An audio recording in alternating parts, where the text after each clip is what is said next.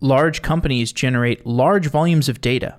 This data gets pumped into a data lake for long-term storage, then pulled into memory for processing and analysis. Once it is in memory, it's often read into a dashboard, which presents a human with a visualization of the data. The end user who is consuming this data is often a data scientist who is looking at the data to find trends and design new machine learning models. Another kind of user is the operational analyst. An operational analyst is creating complex queries across this data to find latencies in the infrastructure, or perhaps slicing and dicing clickstream data that's coming from online advertisements in order to figure out how to tweak those advertising algorithms and spend money more effectively. For an operational analyst, a key use case for a data warehouse is fast, interactive querying. The operational analyst needs to be able to query the data quickly to create a dashboard, make judgments based on that dashboard, and then change the query slightly to look at a slightly different dashboard. Druid is a high-performance database that is used for these kinds of queries. Druid is used for ad hoc queries and operational analytics. Imply Data is a company that builds visualization, monitoring, and security around Druid and the applications that people build on top of Druid. Jad Nauous is a vice president of R&D for Imply, and he joins the show to talk about the use case for Druid, the architecture, and the business model of Imply. Imply is hiring, so if you are curious about the technology, you can check out the jobs that are available. If you enjoy the show, you can find all of our past episodes about data infrastructure by going to softwaredaily.com and searching for the technologies or the companies that we discuss in this episode.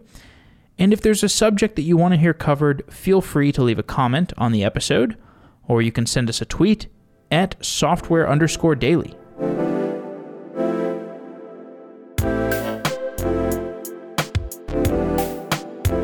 Jad Nauous, welcome to Software Engineering Daily. Thank you. You lead R&D at Imply, which is an analytics system built on the Druid database. The end user of Imply is often an analyst, a business analyst of some kind. Take me inside the job of a typical analyst. Well, actually, the typical user of Imply is not an analyst. Generally, analysts usually interact with BI tools, or traditionally BI tools, like Tableau, or like Looker, Power BI. Imply is not really focused on that set of people yet. Mainly, what we are focused on delivering is analytics capabilities for operational level people. Let's say you're an engineer and you need to look at the performance of your cluster and identify which machines seem to be exhibiting a behavior that's problematic. What versions of the software, like what combination of software versions and configurations are causing a particular problem, things like that. Or if you're a marketing, say you're like a growth hacker, or you're looking at, you're doing advertising, you're doing A/B testing, and you want to understand what segments of the population or of the audience are actually interacting with a particular ad versus others, and trying to optimize the performance of those ads. In these kinds of situations, you have very complex data sets. Each kind of event or each click may have, hundreds of fields potentially. And what you're trying to do is looking at some aggregate metrics for a certain number of events over a period of time, and then trying to find what are the common dimensions or the common fields within those events that seem to exhibit similar behaviors and which ones aren't. We have a whole bunch of customers. Like one of our biggest customers is Twitter, and their main use case is around ads. Tell me some of the typical queries that might be issued to this database. For the most part, these types of queries are less about like dashboarding queries and more like slice and dice analytics. So the example would be, I'll take an engineering one because those are always the easiest for me. Give me the request latency, the 99th percentile request latency over my entire cluster over the past, let's say, 2 months. And then drill down to the past 2 days. Compare the past 2 days against the 2 days a month ago. And then zoom into a particular spike, let's say, that you're seeing in the past 2 days. Break it down by, let's say, AWS regions, and then break it down by Java version, and then compare those versions to each other and figure out which of the Java versions seem to be having problems versus not. So those are kinds of the queries, like a very simple workflow for the things that you're trying to do. But imagine like you're trying to do this over, hundreds of these dimensions and trying to figure out what group of dimensions or kind of key value pairs are the ones that are problematic. There's been tooling for issuing these kinds of queries for a long time, and you're in a business where you're competing with some of these products like data warehousing products.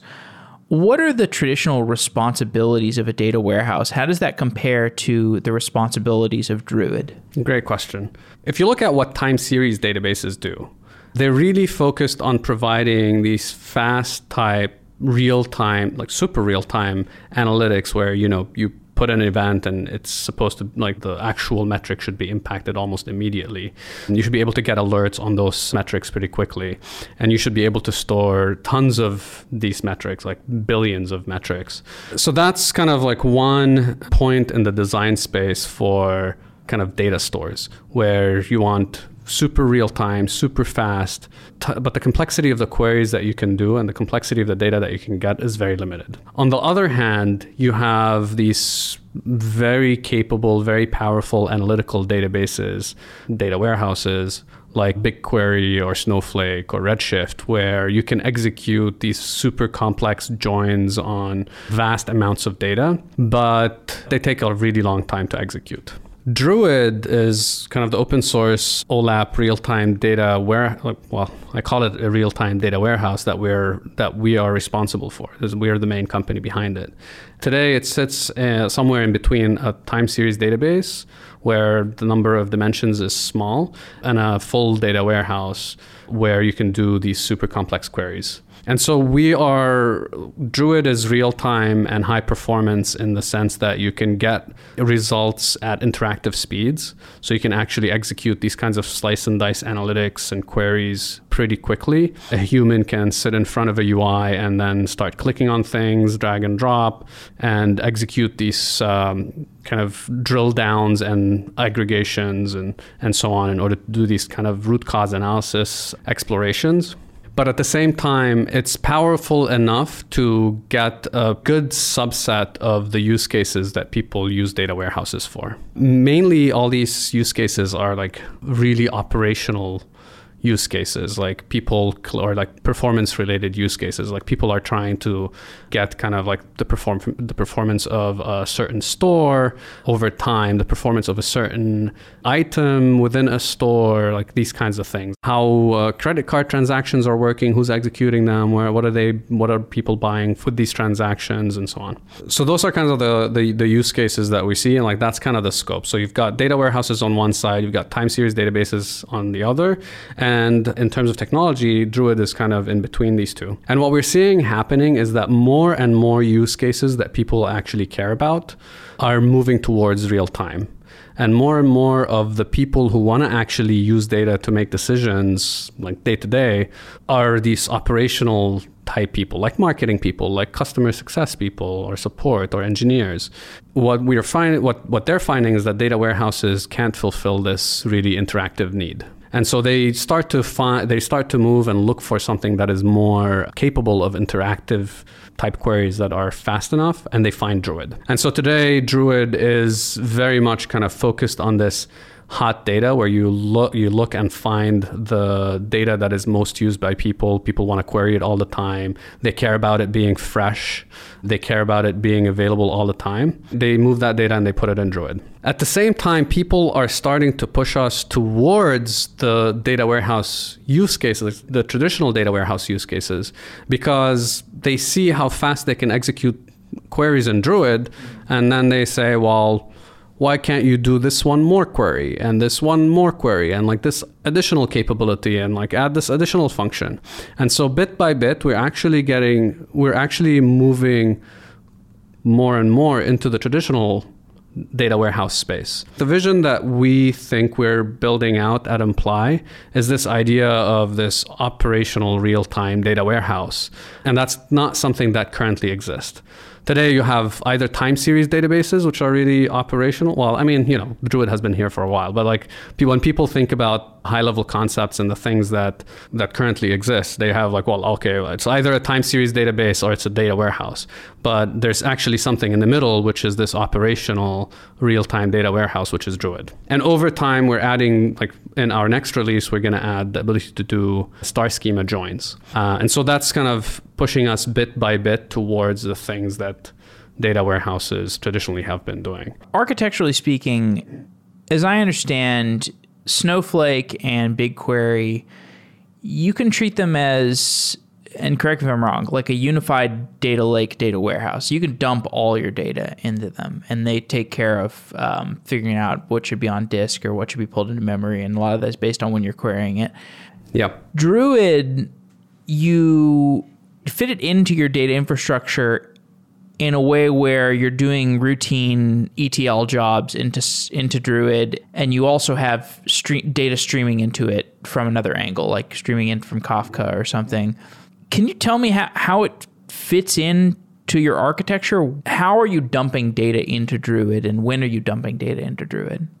So there's two ways of putting data into Druid. Either you do it through streaming ingestion, like you had mentioned with Kafka or Kinesis, so you just pipe the data straight from Kafka into Druid, or you do it through batch ingestion. And what that means is you have your data sitting somewhere. It's usually in like Parquet files or ORC files inside a data lake, or in S3 buckets or HDFS or whatever.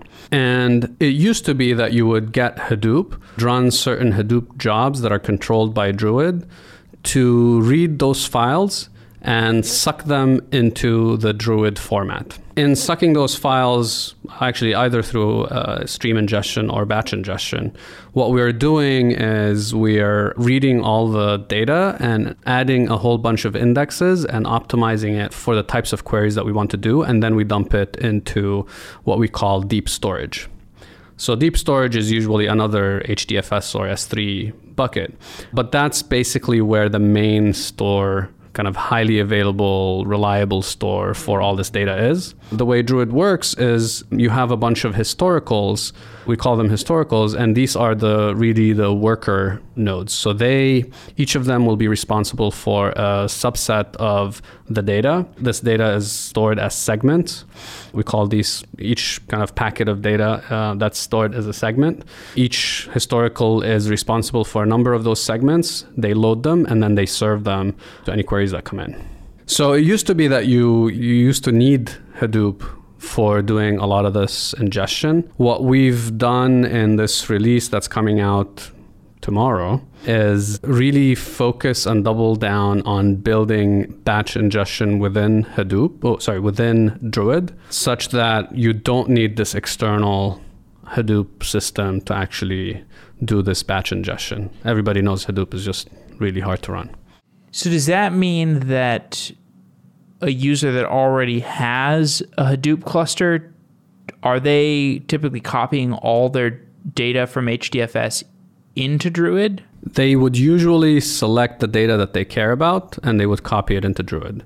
What we see is people often timing out the data that's in Druid, so it kind of over time kind of ages out. Mm-hmm. And so people would store, in Druid you can actually have tiering of your historical nodes. So you can have very expensive historicals that have a ton of memory, such that the entire data that they load fits in memory, so you can actually execute queries really fast. And then you can have a lower performance node, which maybe serves data from from SSDs. And that could be for things that are maybe like a month or 3 months old or something like that. And then something that has magnetic disks, and that would be for things that are maybe a year old. And then generally people don't, like in these operational use cases, people rarely care about data for multiple years or things like that. So they usually wouldn't load that amount of data into Druid, especially given because usually the queries that people want to do on Druid, they want them to execute super fast. And so they have to balance the resources and figure out what data has to be in memory versus not in memory, things like that. So just to clarify the terminology, the historicals are the data that you're actually going to be querying in the operational use case, whereas you might have the raw data after it's ingested, written to deep storage, and the deep storage is not typically queried, right? So let me re-describe this in a way that's a little bit more organized. So I kind of was trying to selectively describe the architecture. So the way Druid works is you usually have some raw data coming in from somewhere, either through Kafka that you want to ingest straight into Druid, or you have a bunch of data that's sitting somewhere in Parquet files or ORC files somewhere in HDFS or in S3 or like your data lake. Those files that are sitting in your data lake actually could be every once in a while updated.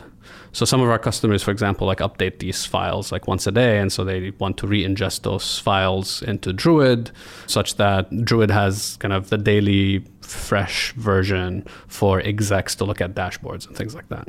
So the way Druid works is in order to actually create the data within it, it has to suck that data through something that we call ingestion. If you're sucking it in from Kafka, then it's stream ingest. If you're taking it from files or something where like you have to actually launch a task every once in a while to do it, so it's not a real-time task, it would be batch ingestion. So the way Druid operates is that it has this thing that it calls a segment. A segment is a container of the data. It's kind of like a file or something like that. It's an indexed data structure that contains the data as well as indices to make it much faster to query that particular segment. A segment usually is assigned to a certain time interval. Data could be partitioned into different segments over time, things like that. And so as this data gets ingested either from Kafka or batch ingest, segments are created. The segments go into something we call deep storage. That's where those segments are stored reliably and highly available, and they're to a certain extent permanent. Over time, as people can set retention strategies for data, and so over time, like segments can time out. Now, in order to serve those segments, there are components or processes, servers, that we call historicals. You can have a large number of historicals. The design of Druid is such that the historicals can be stateless. So a lot of people, we see them run these historicals within Docker or on Kubernetes or something like that so that they can quickly scale out and down, up and down as needed. The way historicals work is they come up, I'm not going to describe the whole control system, but somebody tells them this is the time range that you're responsible for and the data that you're responsible for, and they go and find the right segments from deep storage, and then they load them to serve queries. As queries come in, they go through a node that we call the broker, a type of node that's called the broker. That broker parses the query, figures out what historicals are responsible for what data sets, and then goes and queries all those historicals and collects the data back and merges that data and returns it to the user. The historicals, in order to execute the query, they load the data that they acquired from the deep storage into memory, and then they execute those queries, potentially segment by segment, and then return the result for the segments that they actually care about. So that's kind of how the whole system fits together, if that makes sense. Could you frame it comparatively to Snowflake and BigQuery or perhaps Redshift again? Why is it able to outperform those data warehouses? That's a question I'm not going to be fully able to answer. That's a question I've wanted to look into, but I'll give you a hint of why. I'll give you a little bit of a flavor for how I understand it. Sure. How I understand it. So the larger cloud data warehouses need to be have two restrictions that we don't. The first one is they have to store data pretty much indefinitely. They have to be designed in such a way that... This data lake, a data warehouse combination thing. Maybe I should talk a little bit about what's a data warehouse and what's a data lake. Would that be a good description? So a data lake is usually a place where you just dump files. A lot of people have, for a long time, like people would just bring up something like HDFS, and then they'd start dumping files into it. They don't know whether they're going to use those files or not. And then it's cheap, it's on disk, exactly. Throw it all there. And then they hope that like something like at some point in time, somebody's going to create some system that makes it easy for them to get the answers that they want out of those files. There's been things like Hadoop that doesn't seem to work that well. And then people started using Hive, which turns out to be pretty slow. And then people started using things like Presto, which is doing a much better job, but still kind of slow. And then they started building things like using things like Spark and so on. Anyway, so those are kind of like the ways to extract data from. It's not nice. Right. Yeah, because for those ad hoc queries, you're ultimately reading files from disk, and it's going to be expensive. And in contrast to data warehouse, you actually can pull it into memory and then do ad hoc queries, and it's much faster. Exactly. So for a data warehouse, you're actually dumping the data, and the data warehouse, basically you give it data through their ingestion process, and the data warehouse looks at the data, and it actually indexes as you decide how it should index this data, and then dumps it into an optimized storage format for the way it queries, for the way it executes queries. Whereas that doesn't happen in data lakes. So those are kind of like the differences between a data lake and a data warehouse. To me, a data lake is pretty much like a file store somewhere. It just expands. It doesn't like, it's basically an unlimited storage space for files. So what was your question? Well, I was just wondering about the performance, how Druid is able to outperform the databases thanks to architecture, but we can save that for another podcast. But we just did a show about Presto, so I'm glad you have kind of put this in a nice contrast. It sounds like Presto, performance-wise, sits somewhere in between the performance of Hive and the performance of a data warehouse, or the performance of Druid. Have you looked into Presto significantly? Yes. So Presto's performance sits somewhere between Hive and traditional data warehouse. Right. Operational data warehouse like Druid sits actually even beyond the regular data warehouse. Presto is designed to be mainly like a federated SQL engine, right? And it's limited by the performance of the storage locations and like the storage formats and things like that. Data warehouses don't have the same problem, and specifically Druid doesn't. Got it. Talking at a higher level, when you're talking to customers, for example, so like I was looking at Airbnb's use case, how do they adopt Druid? Like, is there like a particular use case they find that their data warehouse is not fast enough for? What pushes them to adopt Druid? Airbnb specifically, the use case that they use it for is performance monitoring.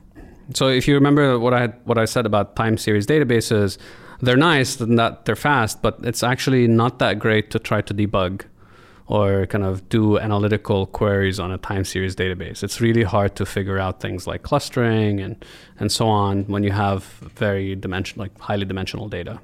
And what you need is like more OLAP type queries and data cubes.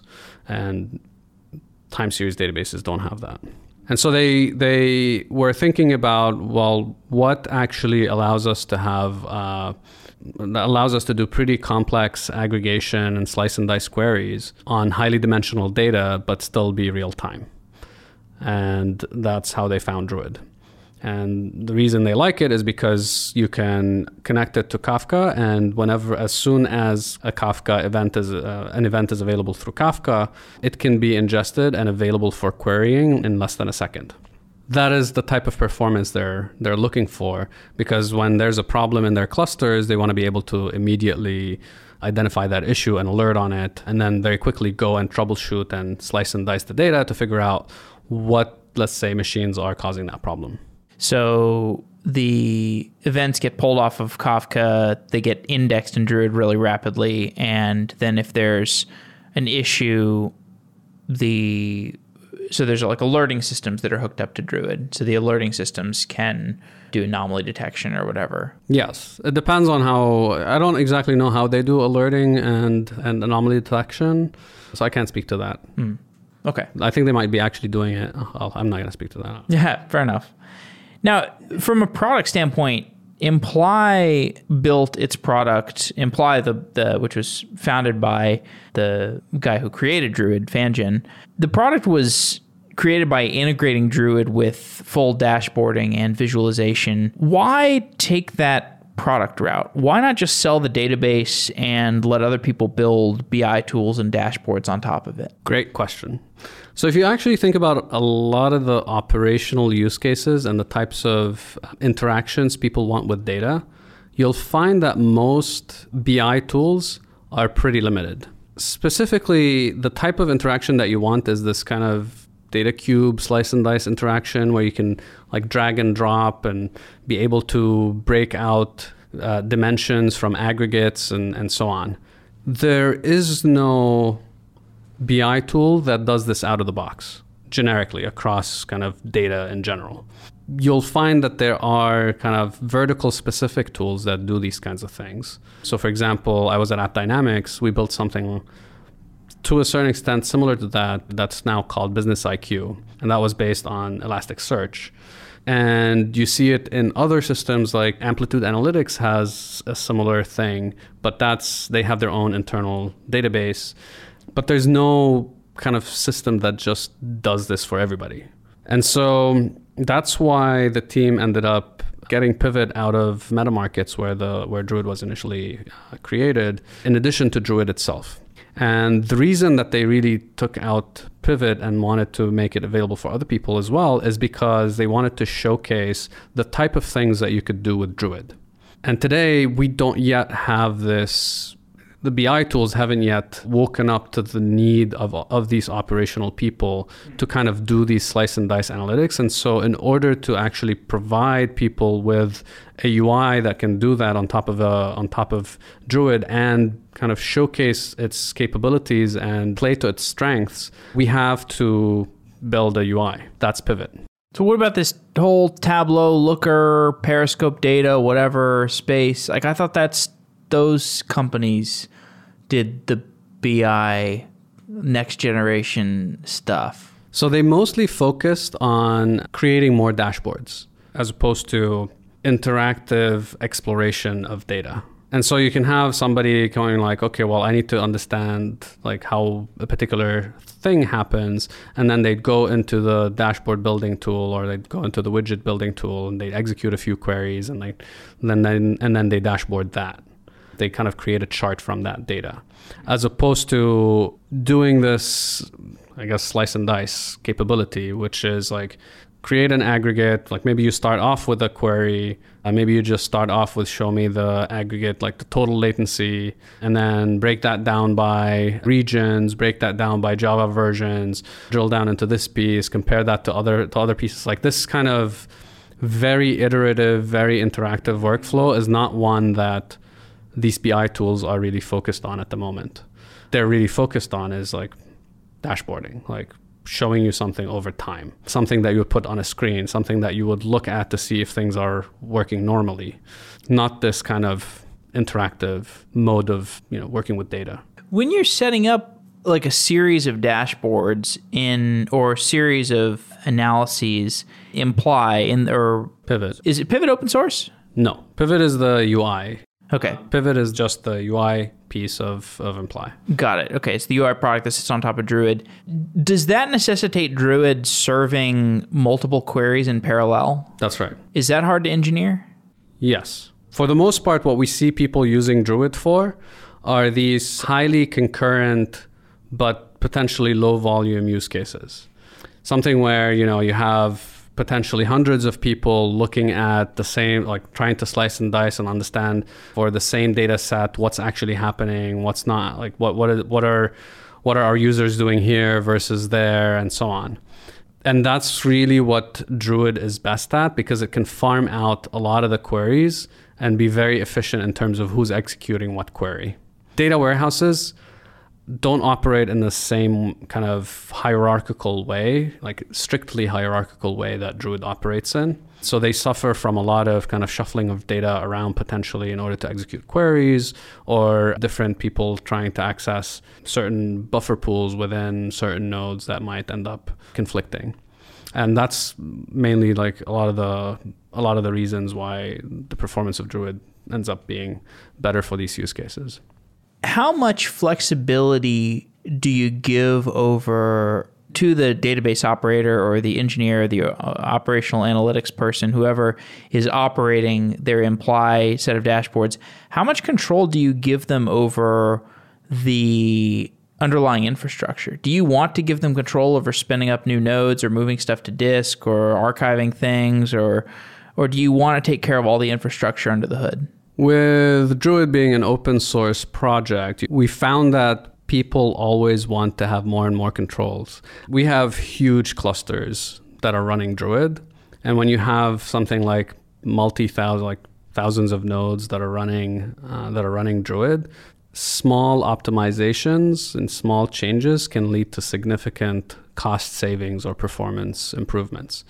And so for the longest time, we've really focused on making Druid super powerful and easy to operate at scale. But the downside of this has always been that it's a lot harder to start with. It's a lot harder to deploy it in small situations. It's a lot harder to kind of fully understand all the knobs and all the things that you can tweak and how to get the best performance for the things that you're trying to do depending on your scale. And so what we are doing at Imply over time is reducing that difficulty. Some of it is by building additional operationalization features. So one thing that we have at Imply is something called Clarity. That's our performance monitoring tool for Druid. And so if you have Clarity, you can actually understand how queries are executing, why they're fast, why they're not fast, how to optimize segment sizes, things like that, in order to get the best performance out of your cluster. We also have a cloud version that is already optimized for whatever you need to do. So you don't end up having to deal with the difficulties of actually using Druid by yourself. What is the experience you give people with Clarity? So like if I have a query that's doing poorly, do you tell me how to rewrite the syntax of the query differently, or you just tell me it's like using too much memory, or what exactly are you doing there? So we can tell you what parts are taking how much time where. We haven't yet gotten to the point where we can actually suggest changes. I'm not actually sure how much of a gap we have before we can actually do that. But with the most recent version of Imply, so the one that we are about to release, we have actually moved Clarity to be a part of Pivot itself. And so now you have all the same capabilities that you have with Pivot on top of Clarity. So that includes things like alerting in real time, things like scheduled reporting, much more capable slice and dice abilities than what we had before. I'd like to know more about what your role entails, because I understand this is an extremely technical product, but it's also one where you really need to understand this particular user type. And I think this is a kind of a new class of user. And so my understanding is you sit somewhere in between understanding what the user needs and interpreting that to technical program managers, and engineers, as well as perhaps filtering the things between the engineers and the customers and thinking up new features or new product ideas. Can you just take me inside how you operate that role? Sure. So my title is VP of R&D, but it's for most startups, that's kind of an invented role or invented title. I'm actually head of product and engineering at Imply. I juggle two things. First, I'm working on building a scalable engineering operation with processes that lead to consistent quality across the products that we build, as well as make sure that the features that we build are delivered on time. So that's one half of my job. The other half is head of product, which means I'm responsible for making sure that we are building the right things, in summary. What that means is talking to a lot of customers, understanding their needs, looking at the market, understanding how potential competition is looking, what does the data space look like, where do we fit in that space strategically, how do we message the things that we're building, how do we explain it to people, how do we break the high-level strategy that we're doing into smaller items that we can then give engineering to go and build. So that's the product management piece of what I do. At this point, our company is a little bit small, so we don't yet have program managers. The way program managers fit here is when you have a much larger engineering organization, you end up with these kind of cross-functional initiatives where you have, like, let's say, let's redo how we build testing, or how we do CI, or how we execute on this particular feature or something like that, or let's change this architecture, let's start supporting Java 11, things like that. So they take these initiatives and kind of follow them through and implement a plan to execute them across engineering, product, customer success, and so on. We're not yet there. Maybe someday. When you're trying to find where exactly Druid fits in the market and where it does not fit, what are the places where you have trouble winning over the customer base? Like maybe you go and talk to them and you're like, look, you could totally use Druid, you could totally use Imply, and they're just saying, actually our data warehouses are good enough, we don't really need the additional low latency, it's not really going to help us, no thank you, come back next year.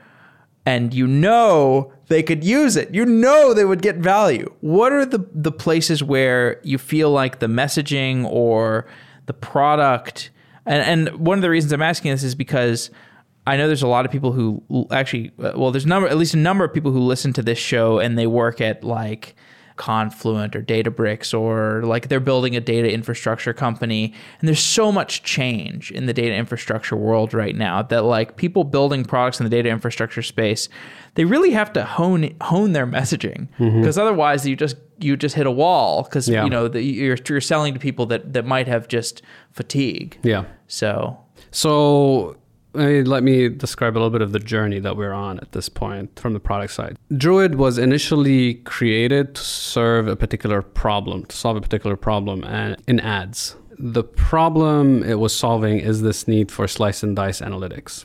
It's necessary for doing things like understanding what segment of the population really likes pink shoes versus which one likes, red shoes, and which one cares about the brand versus not, which one responds to an image with 2 people versus 5 people in an ad, like things like that. And so it was created with that in mind to begin with.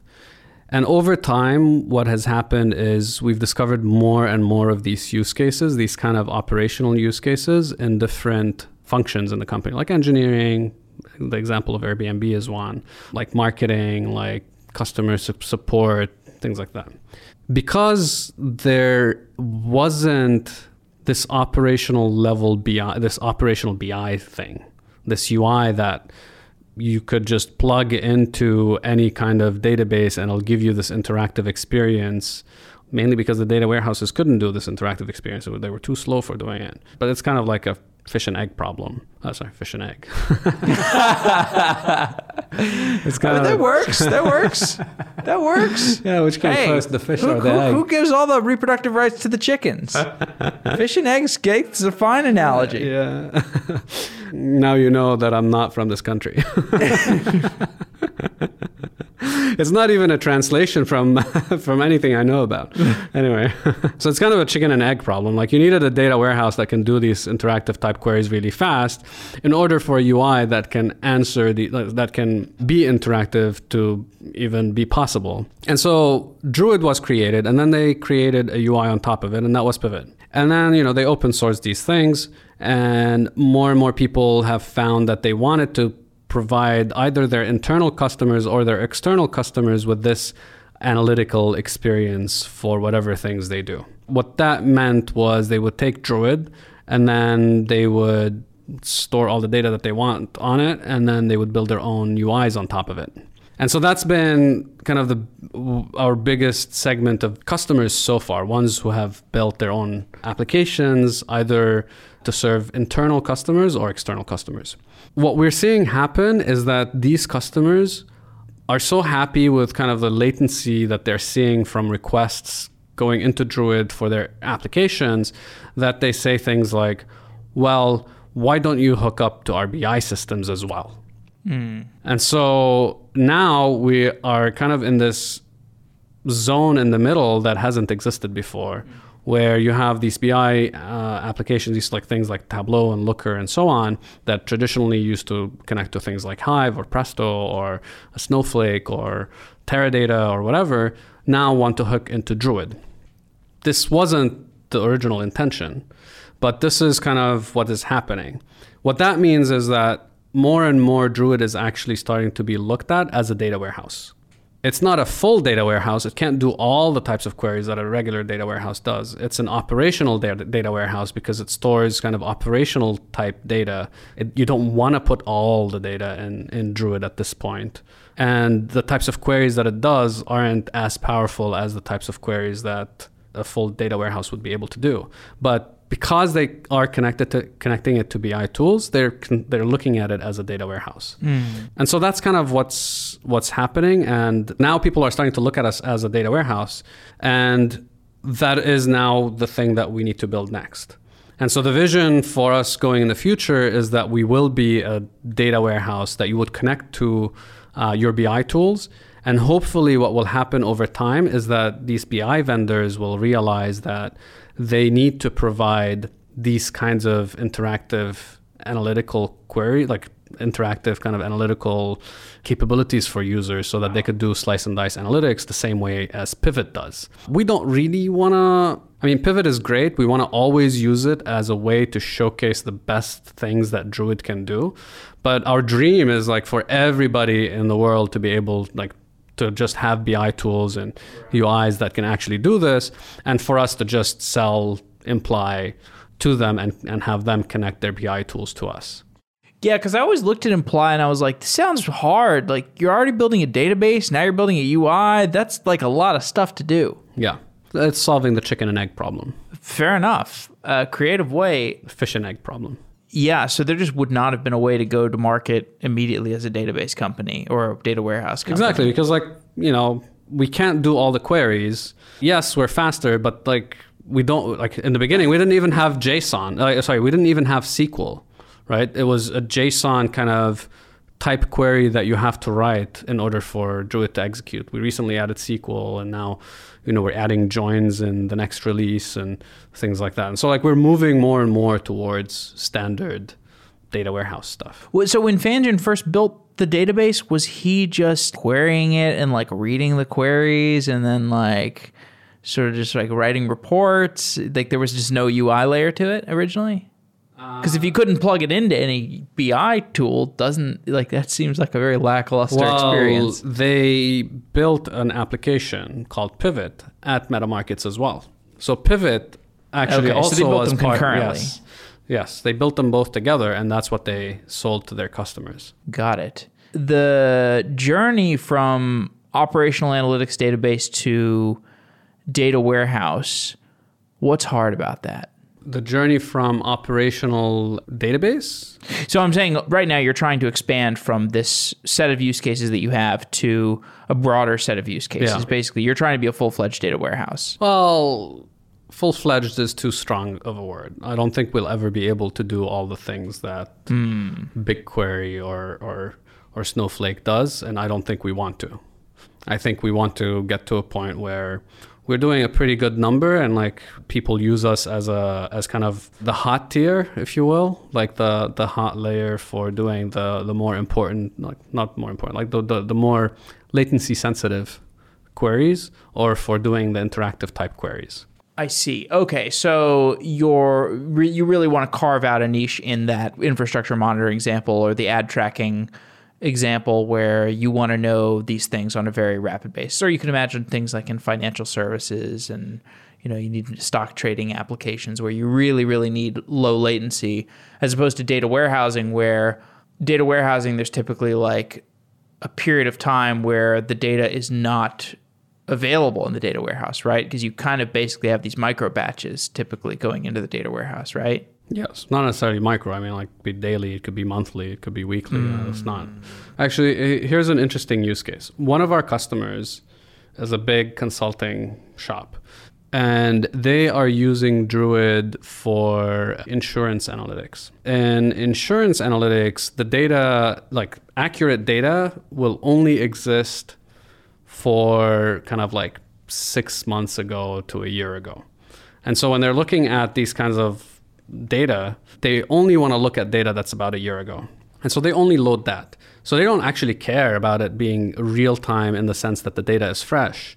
What they do care about is the speed of the interactive queries that they execute. And so that's a thing that you would say, well, these guys are so big, like, why don't they use something like Snowflake or BigQuery or whatever?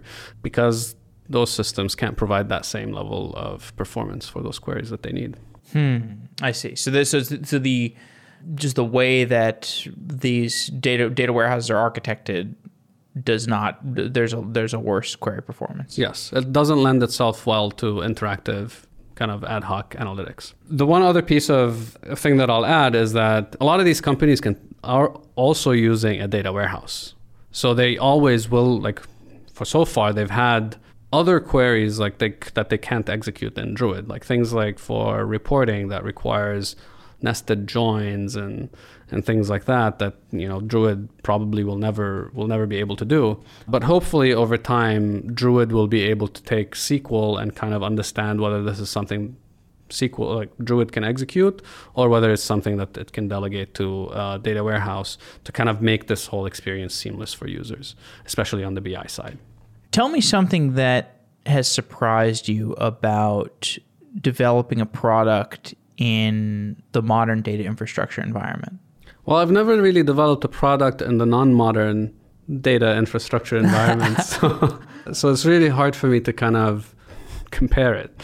What has been surprising to me in this role in particular is just like how much stuff is still not yet thought about. It's really enlightening to me that, or really interesting or surprising to me that, like, this idea of an operational data warehouse still doesn't really exist per se, or that the fact that engineers or marketing people or salespeople or like customer success people or whatever, like the way that they interact with data through the UI is not really the BI method. Like, it's not traditionally how BI tools work. And it's surprising to me that like BI companies haven't yet caught up to that, but maybe they are. I mean, maybe that is happening. I hope it is happening, because that's really what I think will be a major driving factor in Druid adoption. Last question. Any predictions for the next 5 years of data infrastructure? Yes. So one thing that I've been thinking about a lot is this idea of the reference kind of BI, open source BI architecture. And I think at this point, we kind of are starting to put together all the pieces. And there are kind of open source driven companies that are doing these kinds of things now.